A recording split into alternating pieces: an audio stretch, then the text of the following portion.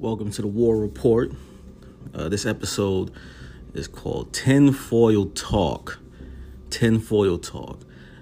Now, what TinFoil Talk is things that have been conspiracy or seem to be conspiracy that are proven true, right? So at the times when the things first arose, people seen it as a conspiracy. Like, oh, it can't be. No, they wouldn't do that. Now it's normal place. It's normal place. But before we even get into some tinfoil talk, let's talk about what a conspiracy is, right? A conspiracy, a secret plan by a group to do something unlawful or harmful. That's one definition. And the second one is the action of plotting or conspiring. Now, though the term conspiracy theory has been used to censor people and defame people, try to get you out of the conversation, it's been weaponized, but in reality, conspiracy theories are not that crazy. Like if someone conspired to do something, then that is a conspiracy, period. And we're going to get into it. First, let's get into the big dogs. We're going to talk about Google right now. Because when Google first came out, people are not silly. They look towards the future and try to, understand or even give, a forecast of what may happen. So whenever we have these companies that start to grow and grow and grow, instead of just looking at what the benefit will be, we have to look at, what the problem would be, what problem can arise. And one of those things with Google was that if everyone's searching through Google, then Google has a lot of power. So if Google decides to start editing your search or controlling what the results are, that's a narrative that changes the nation and the world. I mean, it's one of the largest platforms, right? Especially for search engines. So we all know, the best way to silence someone is to put them on page 2 of Google. We all heard that expression. If you haven't, now you have. Because no one searches through, the thousands and thousands and millions of pages. You know what I mean? Like if it ain't on the first page, maybe even the second, it might as well not exist. Like people looking through it is zero. You know what I mean? So that used to be a conspiracy theory. It used to be a conspiracy theory. Now it is commonplace, and we have proof of it now, right? And they're exerting their power more and more now. So let's get into this first article talking about Google, right? It says it has hardly ever been enough for Google just to be able to censor content on YouTube and apps in its store. They call it curating, but really it's censoring, right? Because they're choosing what you see. It says, and critics say, essentially, editorializing what users can see when they Google search has been high on the list of priorities for a while. Coincidentally or not, in the year of the U.S. midterm elections, the giant is ramping up this effort to make sure the search engine isn't simply returning results like people might still expect it to do. And they will think it's doing that, by the way. But what Google decides are trustworthy results as opposed to falsehoods and misinformation. Google's self-styled standard of what passes through trustworthiness tests is described in the vaguest of terms. Like it's a vague thing. It says, a lot of things can fit that definition. It's when the behemoth systems don't have high enough confidence in the overall quality of results. Right? Now consider this. Considering the power that Google search has because of its dominant market share in the Western world, any tweaking of algorithms putting yet more obstacles in the way of the engine returning organic search results is a notable event.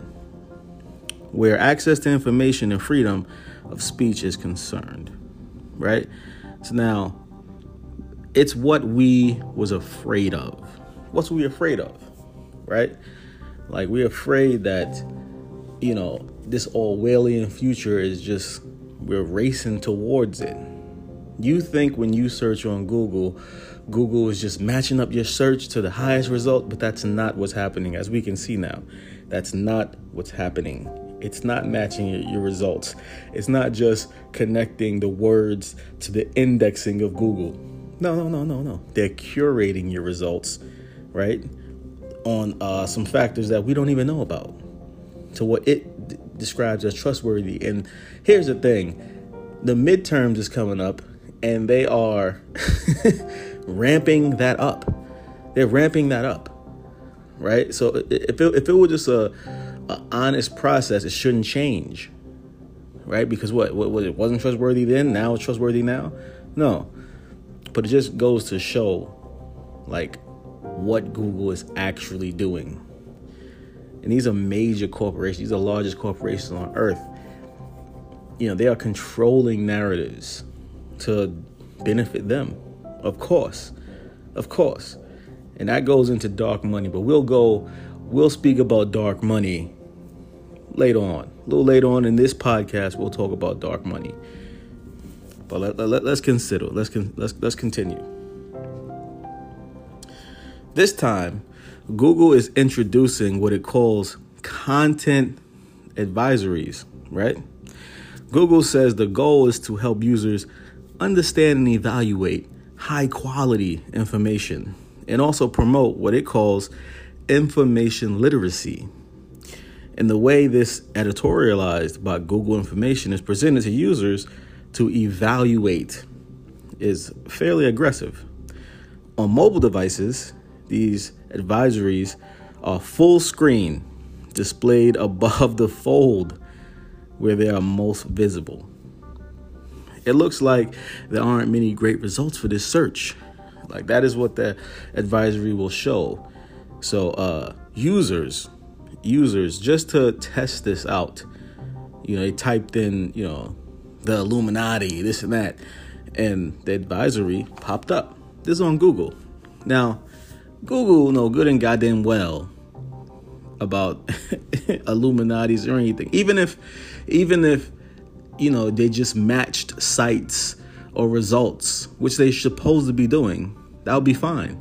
But no, an advisory pops up half the screen. I mean, it's taking up all the screen. And it says it looks like there aren't many great results for this search. This is a dangerous development that's happening here, right? Because it gives them the opportunity to censor anything at all. Now, as we go through this podcast today, if we go through this TinFoil Talk, we'll see how many things that was conspiracy theories is come true today, including this, by the way, This used to be a conspiracy theory, and now it's true. Now, think of that with Google. Think of the things it's going to censor that is true. It just hasn't come out yet, right?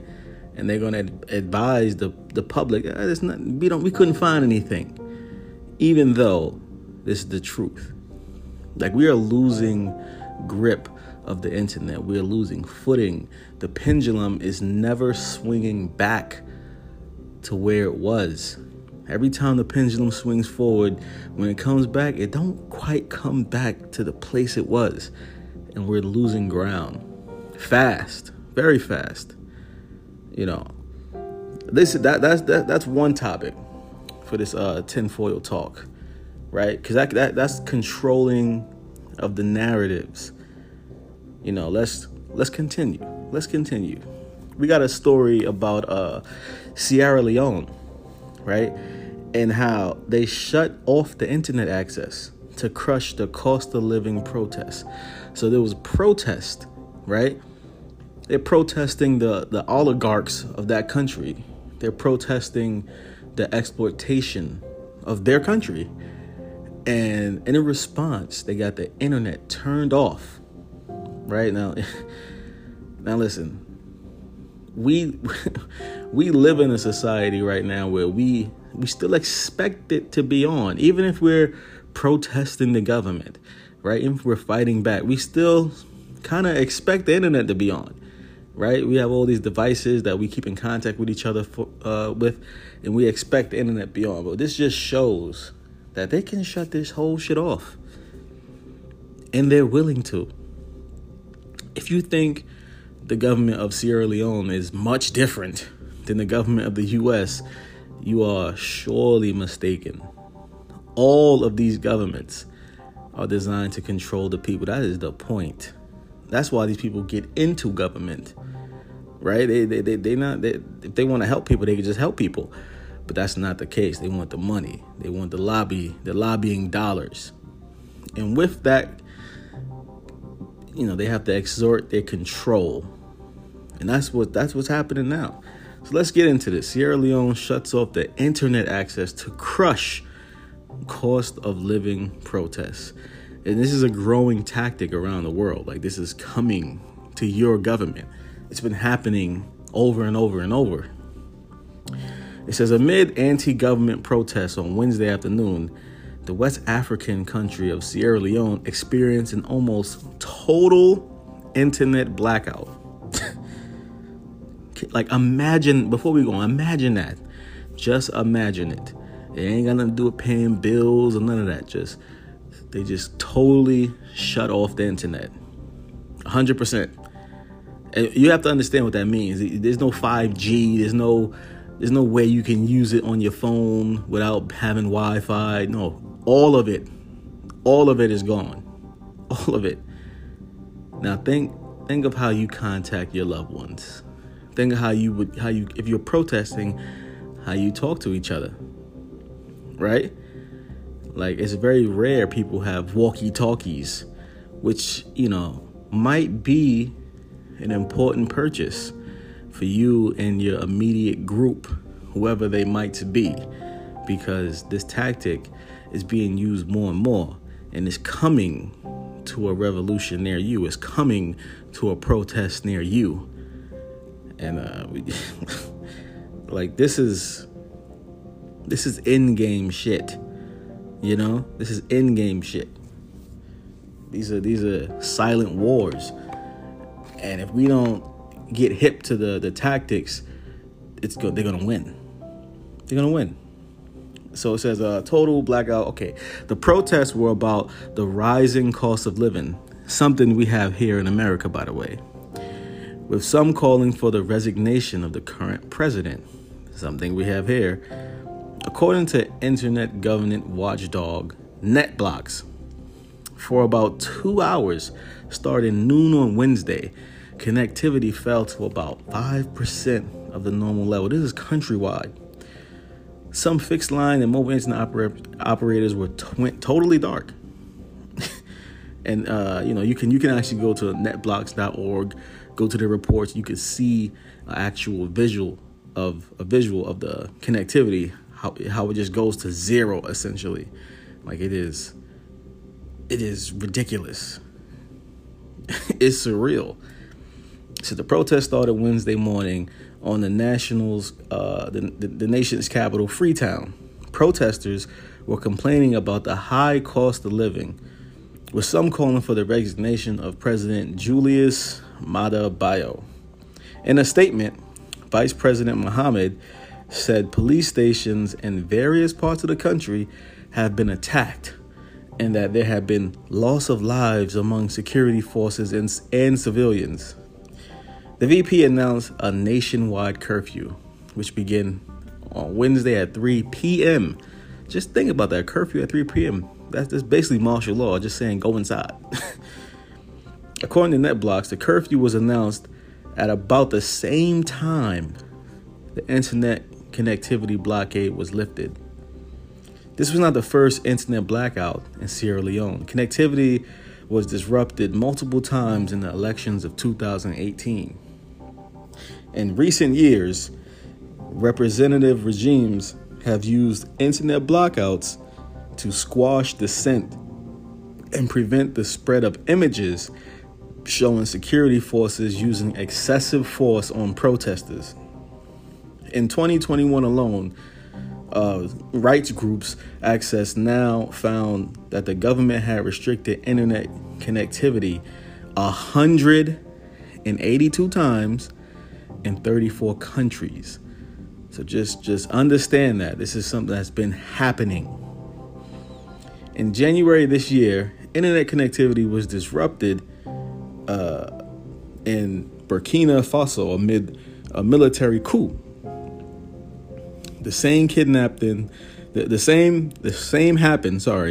Kazakhstan during protests over high fuel costs, and in Sudan protests for the return of civil rule.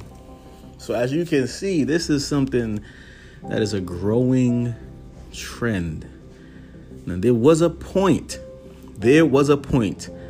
where saying, hey, the government could just cut all this shit off was a conspiracy theory, right? It was, tinfoil talk, tinfoil hat talk, right? That's what it was before.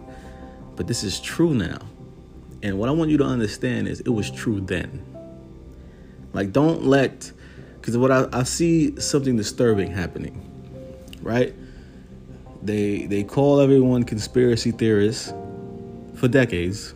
And then when it's shown to be true, they just, oh, okay, yeah, they were right. And then move along, right? Just move along like it's nothing. Not acknowledging what they were lying about for this whole time. There was no pushback. There was no acknowledgement. And we have to fully see it for what it is. Like, it's almost like people see it as, oh, well, now it's true. No. It was true then also, right? And that's what we have to see.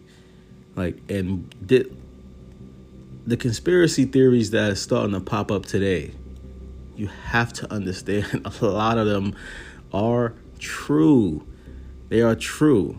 If anything, when you see a massive amount of conspiracy theories or conspiracy theory growing very, very, very rapidly, there's some truth to it, right? There's something there, right? It may not be the whole thing because, they block information, as we can see, but there's something there.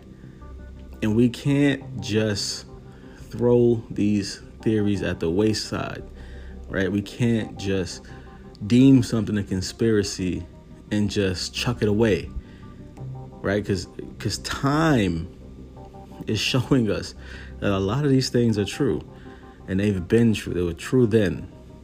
So now we know for a fact that the government, remember, the internet is not supposed to be controlled by the government. This is not government internet. You understand? Like, these are private companies, supposedly, that's controlling, that's providing internet access. You have to understand, right? So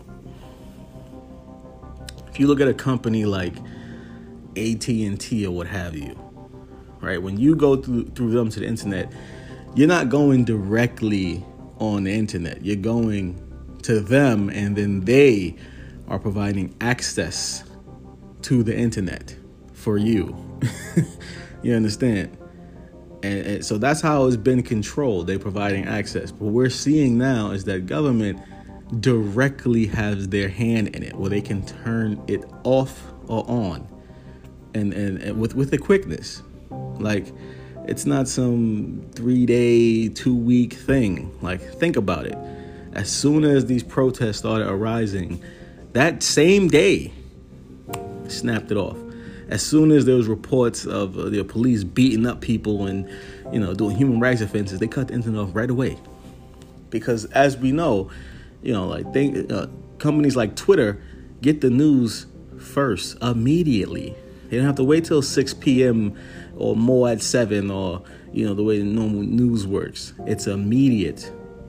So the governments, these are multiple governments. I mean, listen, there's 34 countries, right?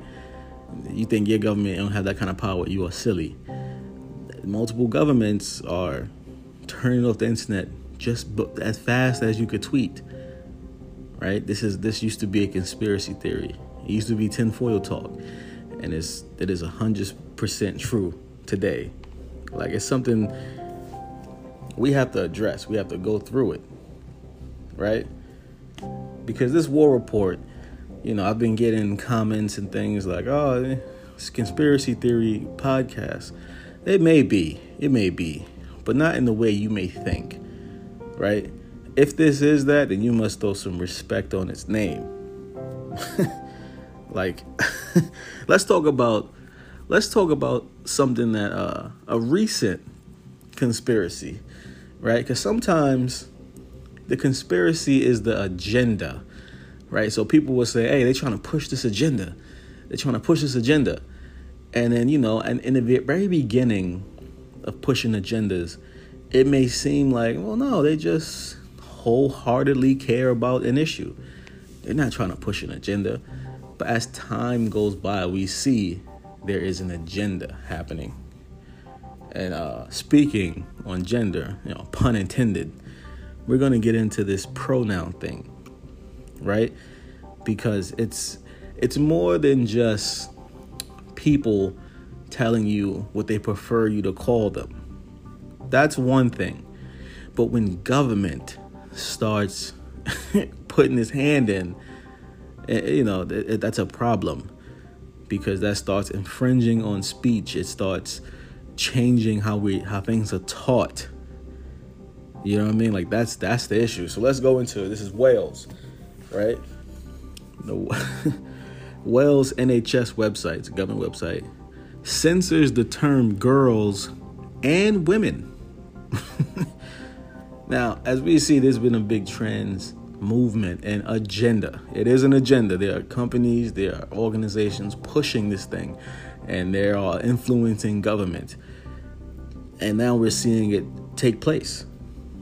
It says, Bloody Brilliant, right? That's the name of a website created by the Welsh government and NHS Wales to provide advice on menstruation and periods, has censored the term girls and women from his guidance on periods. Instead, it's calling them people who bleed, or half the population. We are bloody brilliant, a source of knowledge, support, information, and empowerment for young people who bleed across Wales. That's what the website states. They refuse to use the terms we know to be true. Women go through periods and girls have periods. That shouldn't be an offensive thing to say, especially when it's objectively true.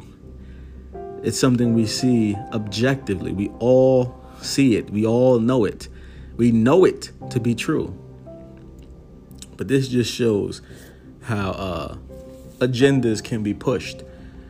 And as we go through today, we see, we're saying they're trying to push this agenda on us, and people are saying, no, it's just civil rights and such. But once you go against science, objective truth, and you start getting governments involved, it's clearly an agenda. There's money, there's dark money being provided, and we're gonna get into that a little later. Dark money. Let's go back. It says, this is for the website. It says, our aim is to break the taboo around periods by encouraging conversation on the most normal, natural topics of half the world's population experience. They refuse to say women. It says, the website has about 6 topics related to periods, but does not mention girls or women once.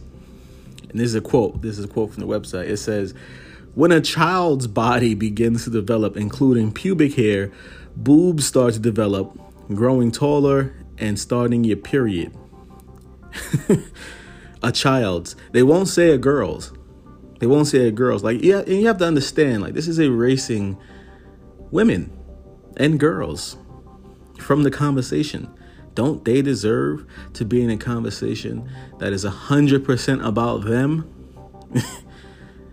But this is how far this movement has pushed us. This is how far the conspiracy goes. They are conspiring to do this. Remember, conspiracy, a secret plan by a group to do something unlawful or harmful.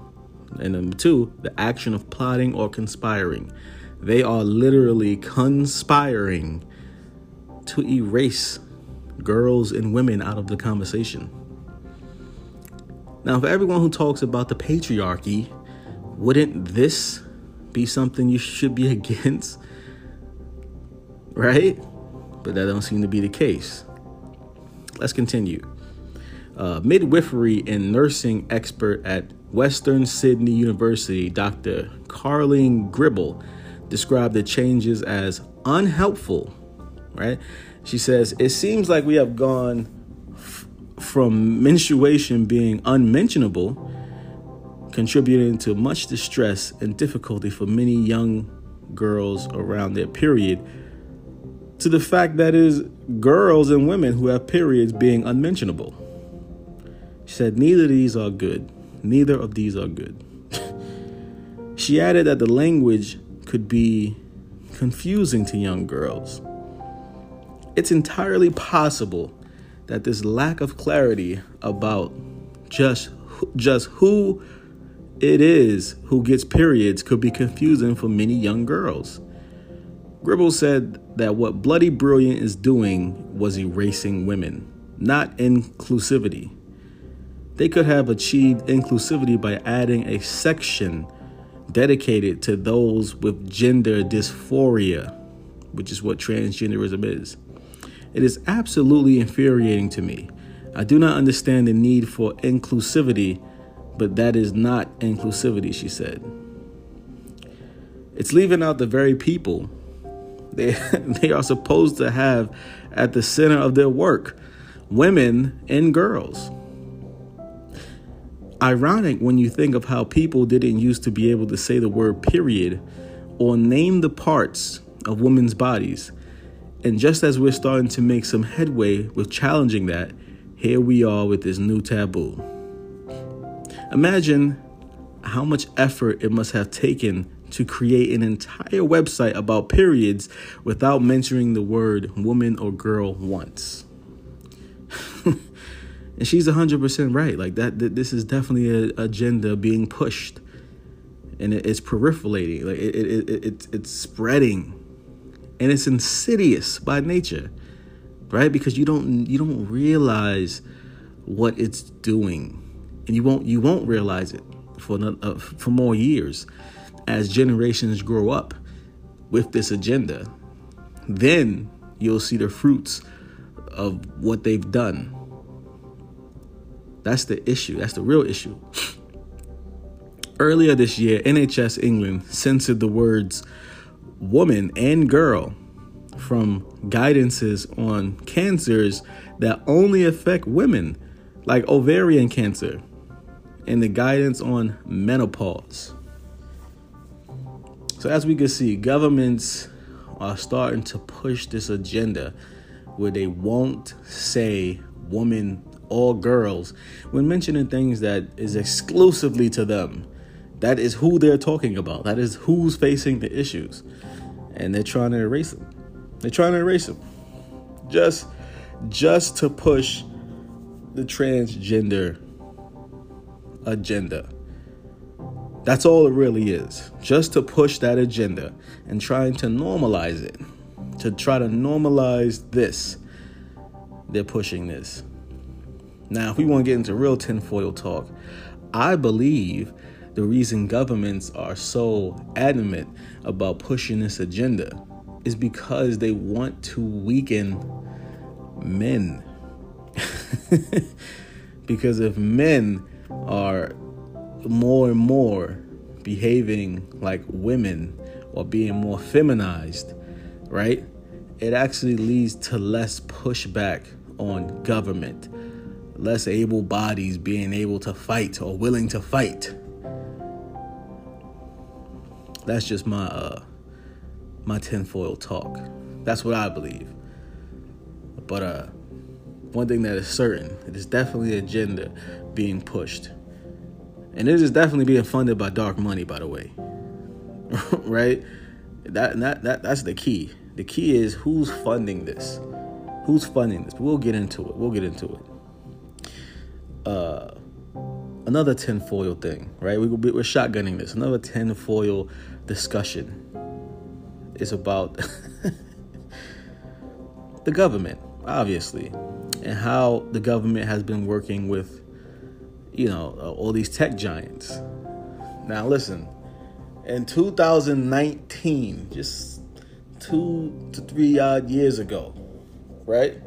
In 2019, it was absolutely a conspiracy theory that government was running these private companies. They were telling them what to do, who to censor, who to block, who to ban off the air, right? Who to ban off of these social media aspects, right?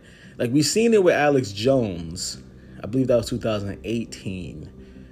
And the question, the reason that raised a lot of questions was, how is he banned from every social platform at the same time if these companies are private and they don't work together? So how exactly did it all happen in a matter of days together in unison? And it's because government is doing it. Government is doing it. Like in the previous episode, The Tech Marionette, we showed how government is directly behind a lot of this narrative that's happening on social media, right? Like they're hiding behind social media so you don't realize it is the White House administration doing it.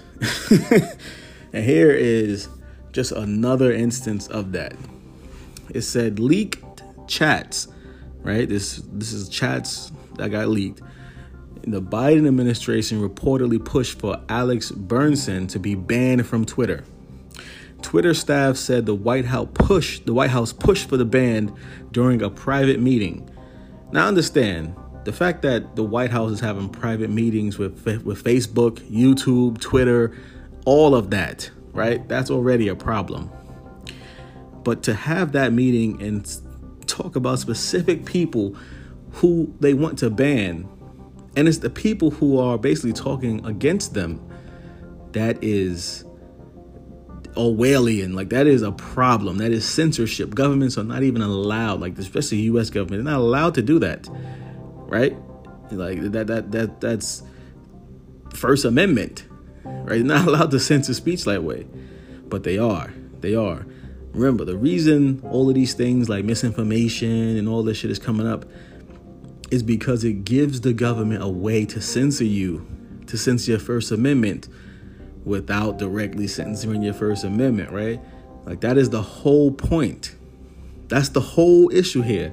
It's not about what you're saying. It's about the government being able to shut you up. That is why this whole thing is happening. And we're going to get into it. So it says newly released internal messages between Twitter staff show them discussing an April 2021 meeting with the White House where the Biden administration reportedly pushed for a journalist, just to understand this, and author Alex Bernstein to be booted from the platform before Twitter banned him. So understand this, right? So he was banned from Twitter. And before he was banned from Twitter, the White House had multiple meetings with Twitter telling them to ban him. It's not a fucking coincidence that they banned him. That is, it is coming directly from the White House. It said Bernstein was banned from Twitter for violating its COVID-19 misinformation rules, 4 months later in August. So 4 months after that meeting and multiple meetings, Twitter folded. Bernstein responded by suing Twitter in December 2021 with the lawsuit accusing the tech giant of acting on behalf of the federal government and censoring and barring him from across its platform. Bernstein's account was subsequently reinstated in July 2022 after both parties settled the censorship lawsuit. Well, will you look at that? Will you look at that? So what are you saying, Twitter? Are you saying he didn't violate the COVID misinformation? No. What it is and what's been happening, these companies don't want you to know. They really don't want you to know what they're doing. So every time you sue them, right, there's a thing called discovery where they have to bring out the files. And that is the problem, right? That is what these companies are fearing. They don't want you to know exactly what they've been doing because it is ridiculous. It is directly the government, right? Because that'll lead to a bigger lawsuit. But let's keep going because it doesn't end there. It doesn't just end there. He was reinstated, right? These internal messages were published by Bernsen, right? So he published these messages that he got from the lawsuit, so the public can see it. So that's how we read it now. And show April 22nd, 2021 discussions between Twitter employees on a business messaging app, Slack, right? Benson said that he obtained the messages as part of the lawsuit against Twitter. In one of Slack's messages, a Twitter employee says their meeting with the White House was pretty good, but they had one really tough question about why Alex Bernsen hadn't been kicked from the platform. This is what the White House is doing. In another Slack message, Twitter employee says that the White House really wanted to know about Alex Bernsen, and that Andy Slatt, a senior advisor to President Biden's COVID-19 response coordinator, suggested that had seen data. Right, this is what the advisor said. Suggested they seen data that has shown he was the epicenter of disinformation that radiated outwards to persuade the public. So they're saying that they're trying to get Twitter to ban this guy by saying, listen, we have data that says he's the issue. He's the reason a lot of these messages is coming out. You know, it's him. It's him. In the process, you know, going against his freedom of speech. It's a journalist, by the way. This is a journalist, and if you've been reading or been paying attention, you know government has been going against journalists. Like it's like a war on journalists. Not just this administration, like the last 10 administrations. Like journalists is like the government's enemy, right? Because journalists let us know what they're doing. You know, normal person is working so much and has so many distractions. They don't have time to understand what the government is doing. Journalists lets us know. They do the hard work. So governments try to censor journalists. Some governments just kill them. You know what I mean? Unfortunately. But others try to censor them. Now, if China was doing this, which they are, the U.S. would be against it, which it is, you know, for China. But it's hypocritical because the U.S. is doing it, as we can see. But what they're doing is trying to hide behind the tech giants so it don't look like they're doing it. But they are. They are. Bernsen said that in another Slack message, and by the way, he keeps the receipts. So in the references, I have all the links. You can see the pictures yourself. Bernsen said that another Slack message, a Twitter employee said, I've taken a pretty close look at his account, and I don't think any of it is volatile. Like it doesn't violate anything.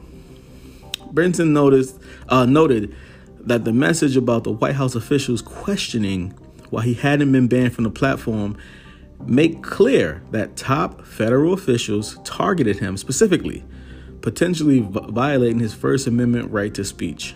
He added, if the companies are acting on behalf of the federal government, they can become state actors that must allow free speech and debate, just as the government does. Here's the thing, like, government knows they're not allowed to censor you. And that's why they're going through these tech giants. But this sets a precedent because now tech giants, as he said, are speaking for the government, then they have to abide by the same things. And this is how he got his account reinstated. But this also shows a dangerous move that government has been doing, right? And it ain't just him. It ain't just him. It's not a coincidence you're getting your shit banned when you say something against the government. They're doing it directly. Benson also noted that previous censorship lawsuits accusing the government and social media companies of colluding to ban users have failed because the courts have universally held that people who have been banned have not shown a specific demand from government officials that are necessary to support state action claims. However, in this case, Benson argues that federal officials appear to have gone far beyond encouraging Twitter to support COVID vaccines or discourage misinformation. An example, information that the government doesn't like. Instead, top officials targeted him personally. Benson said he intends to sue the Biden administration for violating his First Amendment rights by pressing Twitter to ban him, and that there will be more to come soon. Now, an attorney for the New Civil Liberties Alliance, NCLA, who worked on 2 lawsuits that accused the Biden administration of violating Americans' First Amendment rights by coercing tech companies to censor misinformation, said that the revelations in the Slack messages released by Benson are a virtual smoking gun, and along with a substantial evidence proving our contention beyond any doubt.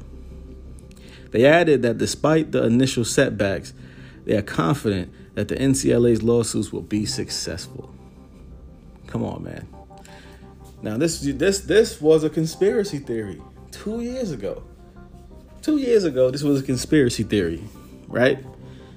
2 years ago. And now it is flat out true. The messages are released. In the past episode, I showed other lawsuits. Like, it's coming out. So what is TinFoil Talk? This is TinFoil Talk. You know what I mean? Like, if these tech giants are just going to fold to government, they are government. And that's how you have to see it. Like, you have to treat this as though these are government websites, because they are acting as though they are. So when you're on these websites and you're saying the things you say, like, understand, treat it like a government website. Government are monitoring you. You could say something about Biden and say it starts picking up steam and shares and likes. Listen, there's a chance he will see it. He will see it, and he will contact whatever platform it is and say, kick this guy off before he gets to spread his message. Like, this is, we're there now. We're there now. All the tech giants are just tools for Big Brother. If you haven't had if you ain't put your tinfoil hat on, put it on now. If you ain't put it on then, put it on now, because we are there. We are there. That is not a crazy thing to say anymore. Right? Like, the proof is coming out. The proof is coming out.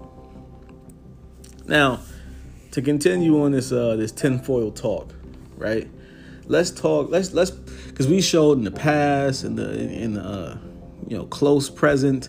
Let's show right now, right? The present. Let's show right now. Let's talk about some conspiracies right now that's happening, and then we'll see. It will be seen as true in years to come, but let's talk about it right now. What we're going to talk about is the FBI raiding Trump's Mar-a-Lago home, right? Now, I don't support Trump. I don't support Biden. I don't support any of this government. You know what I mean? Like, if you know the war report, yeah, we don't support either. They're all crooked to me. All of them. Both parties are just hands on the same body. But it doesn't stop us from looking at these conspiracies and having this tinfoil talk. Now, my conclusion, the FBI is doing this because they don't want Trump to run in the next election. That's really what it is. That's really what it is. Like, they don't want him to be in charge again. and that's what this is about. That's what this is about. And the problem is, this might be, depends on how it turns out. It could be a good move for them, or it could be a disastrous move. Because if they can't produce the things that they claim, then this is gearing up to make sure he wins in the next election. So this is as we speak, this is a conspiracy theory that the FBI is doing this to prevent him from running. But let's see if there's anything to it, right? It says FBI goes after Trump again, and this time it has really blundered. This from the Washington Post. It says the unprecedented FBI search of former President Donald Trump's Palm Beach, Florida home might go down as one of the most catastrophic mistakes in law enforcement history. One already widely seen by Republicans as an act of political retribution by a bureau whose relentless pursuit of Trump has destroyed its credibility. It also makes it far more likely that Trump will win the GOP nomination and take back the White House in 2024. Let's be clear. The mishandling of classified information is a serious matter. After Sandy Berger, it's a funny name, a former national security advisor to President Clinton, was caught removing classified documents from a secure reading room at the National Archives. He pled guilty in 2005 to a misdemeanor charge of unauthorized removal and retention of classified material and was sentenced to 2 years probation, $100 of community service, and fined $50,000 and stripped of his security clearance for 3 years. He also relinquished his license to practice law to avoid disbarment, right? Many, this columnist included, have cited Berger's punishment in arguing that the same standards should apply to former Secretary of State Hillary Clinton for keeping classified information on her private email servers. According to former FBI Director James B. Comey, those servers held 110 messages containing classified information, including 7 email chains concerning matters that were classified at the top secret / special access program level, the highest level of classification. Worse still, the Justice Department Inspector General reported that the FBI's inspection division found that classified intelligence improperly stored and transmitted on Clinton's server was compromised by unauthorized individuals to include foreign governments or intelligence services via cyber intrusion or other means, right? But the FBI did not raid Clinton's home in New York. And despite the fact that what Comey publicly called Clinton's careless handling of very sensitive, highly classified information allowed foreign adversaries to obtain U.S. secrets, the FBI director determined that, quote unquote, no charges are appropriate in this case. And there is the hypocrisy, right? Like, if everything was fair, they should have raided her house, right? Before she can destroy the phones that she destroyed and the servers that she physically destroyed with a hammer and poured acid on. Like, it would be justified to raid her house. But no, they're saying it wasn't. And yet they raid Trump's house. Why the pivot? Why the pivot and enforcement?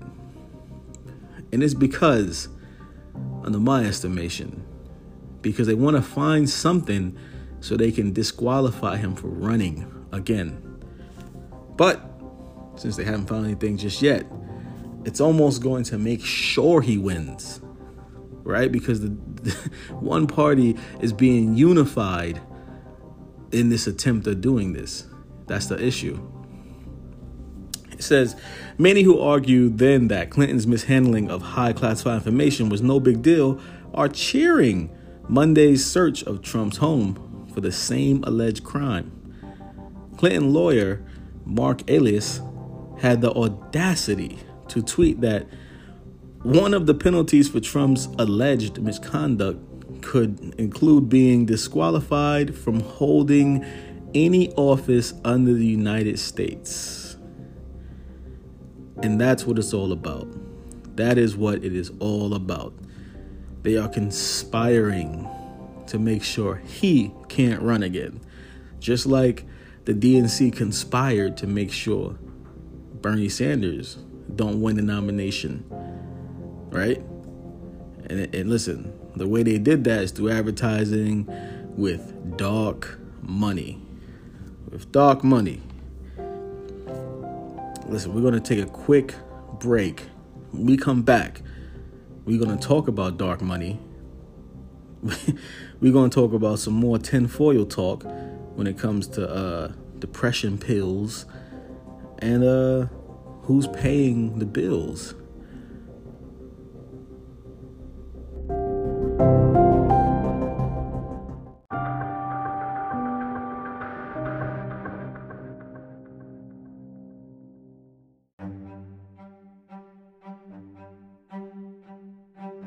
All right, welcome back to the War Report. This is the episode TinFoil Talk. Now we're going to get into dark money. Dark money. What is dark money? What is dark money? Let's answer that. Dark money refers to spending meant to influence political outcomes where the source of the money is not disclosed. We're gonna get into how dark money is influencing everything. Here's how dark money makes its way into elections, right? So let's get right into it. Politically active nonprofits such as 501c4s are generally under no legal obligation to disclose their donors, even if they spend it to influence elections. When they choose not to reveal their sources of funding, they are considered dark money groups, right? Opaque nonprofits and shell companies may give unlimited amounts of money to super PACs, right? While super PACs are legally required to disclose their donors, some of these groups are effectively dark money outlets when the bulk of their funding cannot be traced to the original owner, right? So dark money groups have spent roughly $1 billion, mainly on television and online ads and mailers to influence elections in the last decade since 2010, right? There was a case, Citizens United versus FEC Supreme Court ruling that gave rise to politically active nonprofits, right? So that case kind of sparked it. Citizens who are barraged with political messages paid for with money from undisclosed sources may not be able to consider the credibility and possible motives of the wealthy corporate or individual funders behind those messages. So let's get into some of the election spending, right? So there's different types of election spending. So hard money, right? It's traditional political spending. With this kind of spending, donors must be disclosed, right? Contribution limits apply, and organizations are allowed to coordinate their efforts to help elect a candidate. This is not dark money. These groups include candidate committees, political parties, and traditional political action committees, right? That's what a PAC is, a political action committee. Now, soft money, outside political spending, outside spending sometimes refers to as independent or non-coordinated spending. Refers to political spending made by organizers and individuals other than the candidate campaign themselves. All outside groups that aren't political parties, except for a few traditional PACs that make independent expenditures, are allowed to accept unlimited sums of money from individuals, corporations, or unions with these donations, right? Groups may engage in a number of direct political activities, including buying advertising that advocates for or against a candidate, going door to door, or running phone banks. However, these organizations are not allowed to coordinate their spending with political candidates or parties. While some outside groups like super PACs are required to disclose their donors, others are not. These non-disclosing organizations are referred to as dark money groups.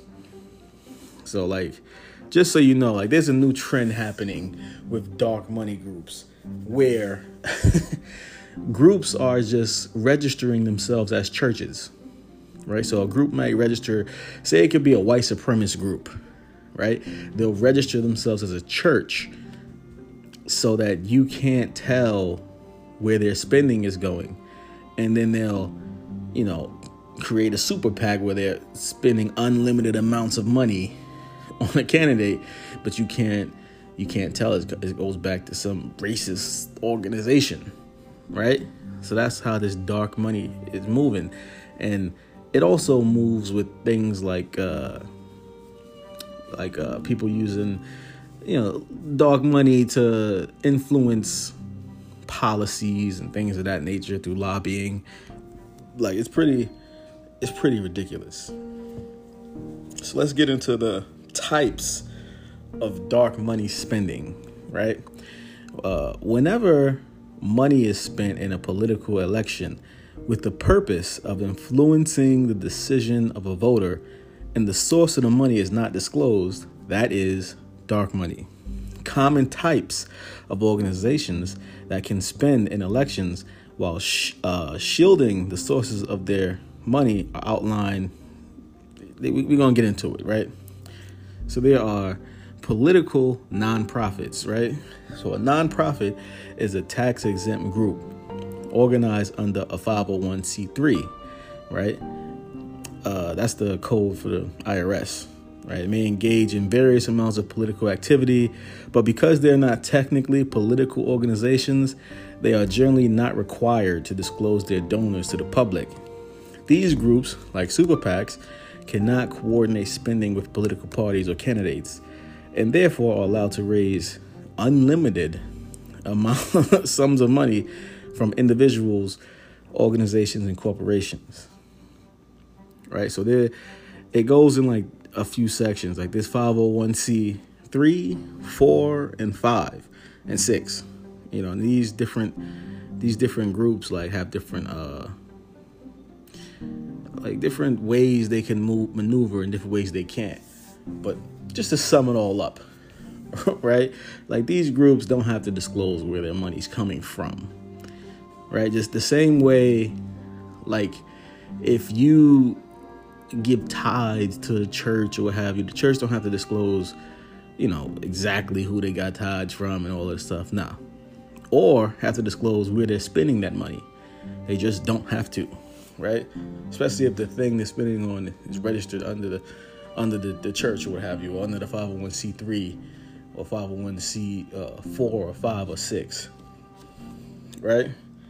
But let's get into what super PACs are, right? Technically known as independent expenditure committees, a super PAC may raise and spend an unlimited amount of money and accept contributions from companies, nonprofits, unions, individuals. Since super PACs cannot give money directly, hint, hint, to candidates, they are exempt from the limits on funding and spending that regular PACs may abide by, right? So despite the sometimes inaccurate portrayal of them in the media, super PACs must identify all their donors to the FEC and hereby to the public. They must do so on a monthly or semi-annual basis in non-federal election years, and monthly in the year of an election. In that sense, a super PAC are quite transparent, except when the donor is a shell corporation or nonprofit that doesn't disclose its donors. So just to fill you in, what's happening is you would start a 501c3 as a shell company. You'll put all your money into them, right? And then let them donate to the super PAC, right? So then you can't see who really gave the money. So let's say for an example, I'm Elon Musk, right? And I want to fund a political party because they, on different occasions kind of said they go along with things that I like, things that will enrich me, right? If I donate $1 billion directly, it's going to look crazy. People are going to be, oh, he's trying to buy the election. It brings scrutiny. It goes against what I want. So what I would do is I would start a shell company, which is, a 501c3, right? Donate $1 billion to them and then have the 501c3 donate to the political party. And then no one will know that I'm the money behind it. And in that case, I can raise an unlimited amount of money. You understand? Like, that is the shell game that's happening. That is how dark money is moving. Now, what's happening is dark money is being used and being moved by these pharmaceutical companies, right? And they have been for a long time, right? And we're gonna get into it. We're gonna get into it and talk about why it's happening and and who all's responsible and how it affected us, right? Because sometimes you may not be able to see, like, well, whatever. How does this affect me? How does it affect the country? How does it affect the nation? Like, what? So what? Well, let's get into it. And how we're gonna get into it? We're gonna talk about antidepressant, like the depression pills, right? Because for so long we've been told through commercials and things of that nature, right, from the pharmaceutical companies that the depression comes from a chemical imbalance, right? We know that to be true, right? And come to find out, that is wrong. There isn't as much evidence for that as they claim there is. And because they spent so much on advertising and promotion, it swayed the country into buying all of these depression pills, which slowly have been poisoning and killing the nation, right? And they did it all for money. Not only that, the reason they was able to go wild is because there was no pushback, right? You would think politically some party would push back on them, but as we're going to find out, a lot of those parties was, funded by them, owned shares of their company, bought shares before things came out to enrich themselves. So now we start to see there was a lot of dark money given to a lot of our politicians from these companies. And they did this so you can't know that it was funded by them.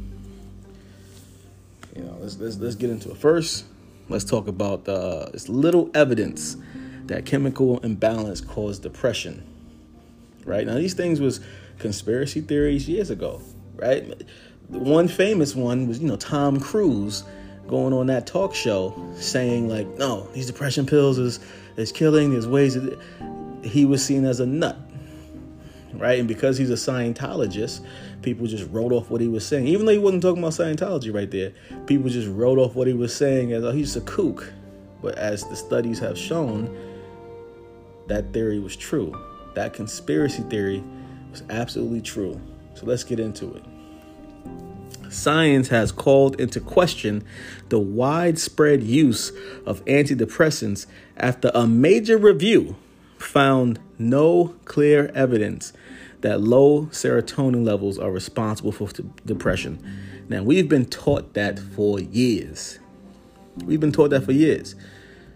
these scientists reviewed it and was like, this is funded by the companies selling them. This isn't true.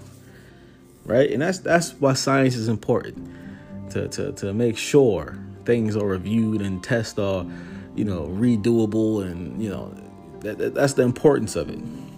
It says prescriptions for antidepressants have risen dramatically since the 1990s, with 1 in 6 adults. That is a crazy number. 1 in 6 adults and 2% of teenagers in England now being prescribed them. millions more around the world regularly use antidepressants.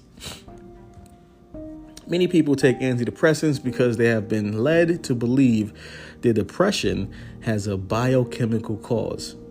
But this new research suggests this belief is not grounded in evidence. This said the study lead author, Joanne Moncrief, a professor of psychiatry at the University College London and consultant psychologist at North East London NHS Foundation Trust. She says, it's always difficult to prove a negative, but I think we can safely say that after a vast amount of research conducted over several decades, there is no convincing evidence that depression is caused by serotonin abnormalities, particularly by low levels or reduced activity of serotonin. Thousands of people suffer from side effects of antidepressants, including the severe withdrawal effects that can occur when people try to stop them. Yet, prescription rates continue to rise. We believe this situation has been driven partly by the false belief that depression is due to a chemical imbalance, and it's high time to inform the public that this belief is not grounded in science. This new review of existing studies found that depression is not likely to be caused by a chemical imbalance, and said people should be made aware of the other options for treating it. However, other experts, including from the Royal College of Psychiatrists, questioned the findings and urged people not to stop taking their medication in light of the study, arguing that antidepressants remain effective. Right, so it's an argument here. But the studies are showing, there's not much evidence to prove this. In a new analysis, researchers said 85 to 90% of the public believe depression was caused by low serotonin or chemical imbalance.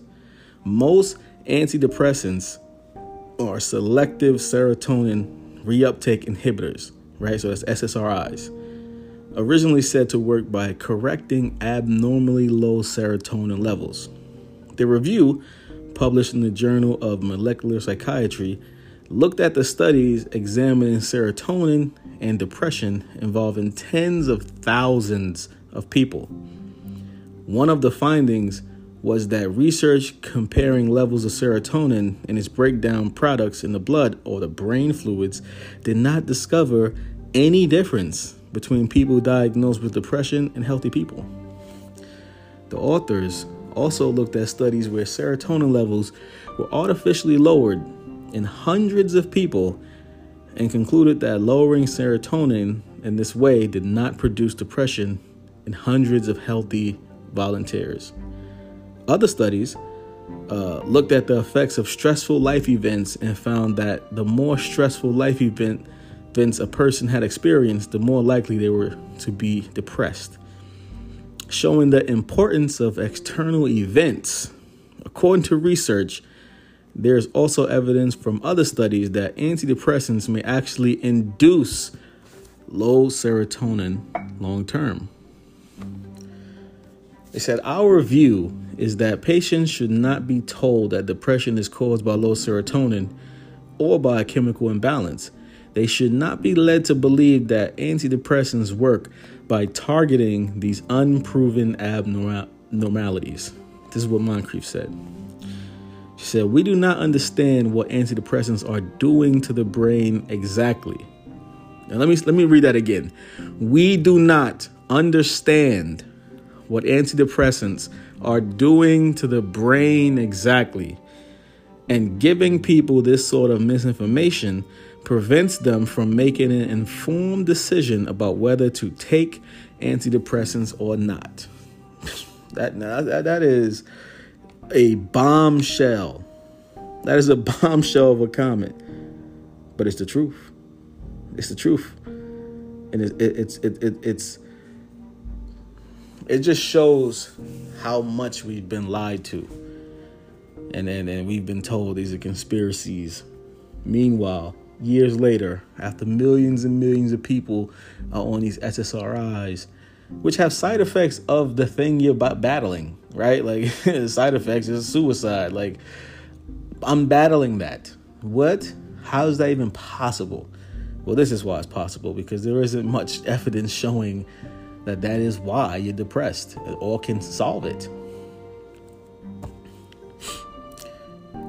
It says, let's see, a spokesperson for the Royal College of Psychiatrists said antidepressants are an effective, this is another person, by the way. Antidepressants are an effective, nice recommended treatment for depression that can also be described for a range of physical and mental health conditions. We would not recommend for anyone to stop taking antidepressants based on this review. So they try to, listen, though the review showed that they're ineffective, they're trying to like, no, don't stop taking them. Don't stop taking them. Listen, I'm no doctor. I can't tell you what to do. But the science is saying they're not effective. You need to be off something that's not effective. Because if it's not effective, then what is effective that we know to be effective is the side effects, right? The so-called side effects. They're not side effects. They are a direct effect of you taking these medicines. So all the negatives damn near outweigh the positives, the perceived positives. This is crazy. This is the big issue, man. Like, Jesus Christ. It says we would not recommend. It's Dr. Michael Bloomfield, a consultant psychiatrist and principal clinic research fellow at University College of London, who was not involved in the study, said, many of us know that taking paracetamol can be helpful for headaches. And I don't think anyone believes that headaches are caused by not enough paracetamol in the brain. That same logic applies to depression and medicine used to treat depression. There is consistent evidence that antidepressant medicines can be helpful in the treatment of depression and can be life-saving. Like, this is what other people have to say. But as we see, the study itself says basically, there's no proof that antidepressants or even low serotonin is the reason you're depressed. And the only reason we actually believe that is because dark money. It's because these pharmaceutical companies have not only been paying for an extreme amount of ads, the pharmaceutical ad on every TV show, every commercial. They've been paying our politicians so they can keep spouting these things without evidence. And that's all because of dark money. And let's get into it. Let's talk about the politicians who've allowed this to happen, right? These epidemics, these opioid epidemics, antidepressant epidemics, all of these damn school shooters was on SSRIs. Let's talk about the politicians who has been being paid.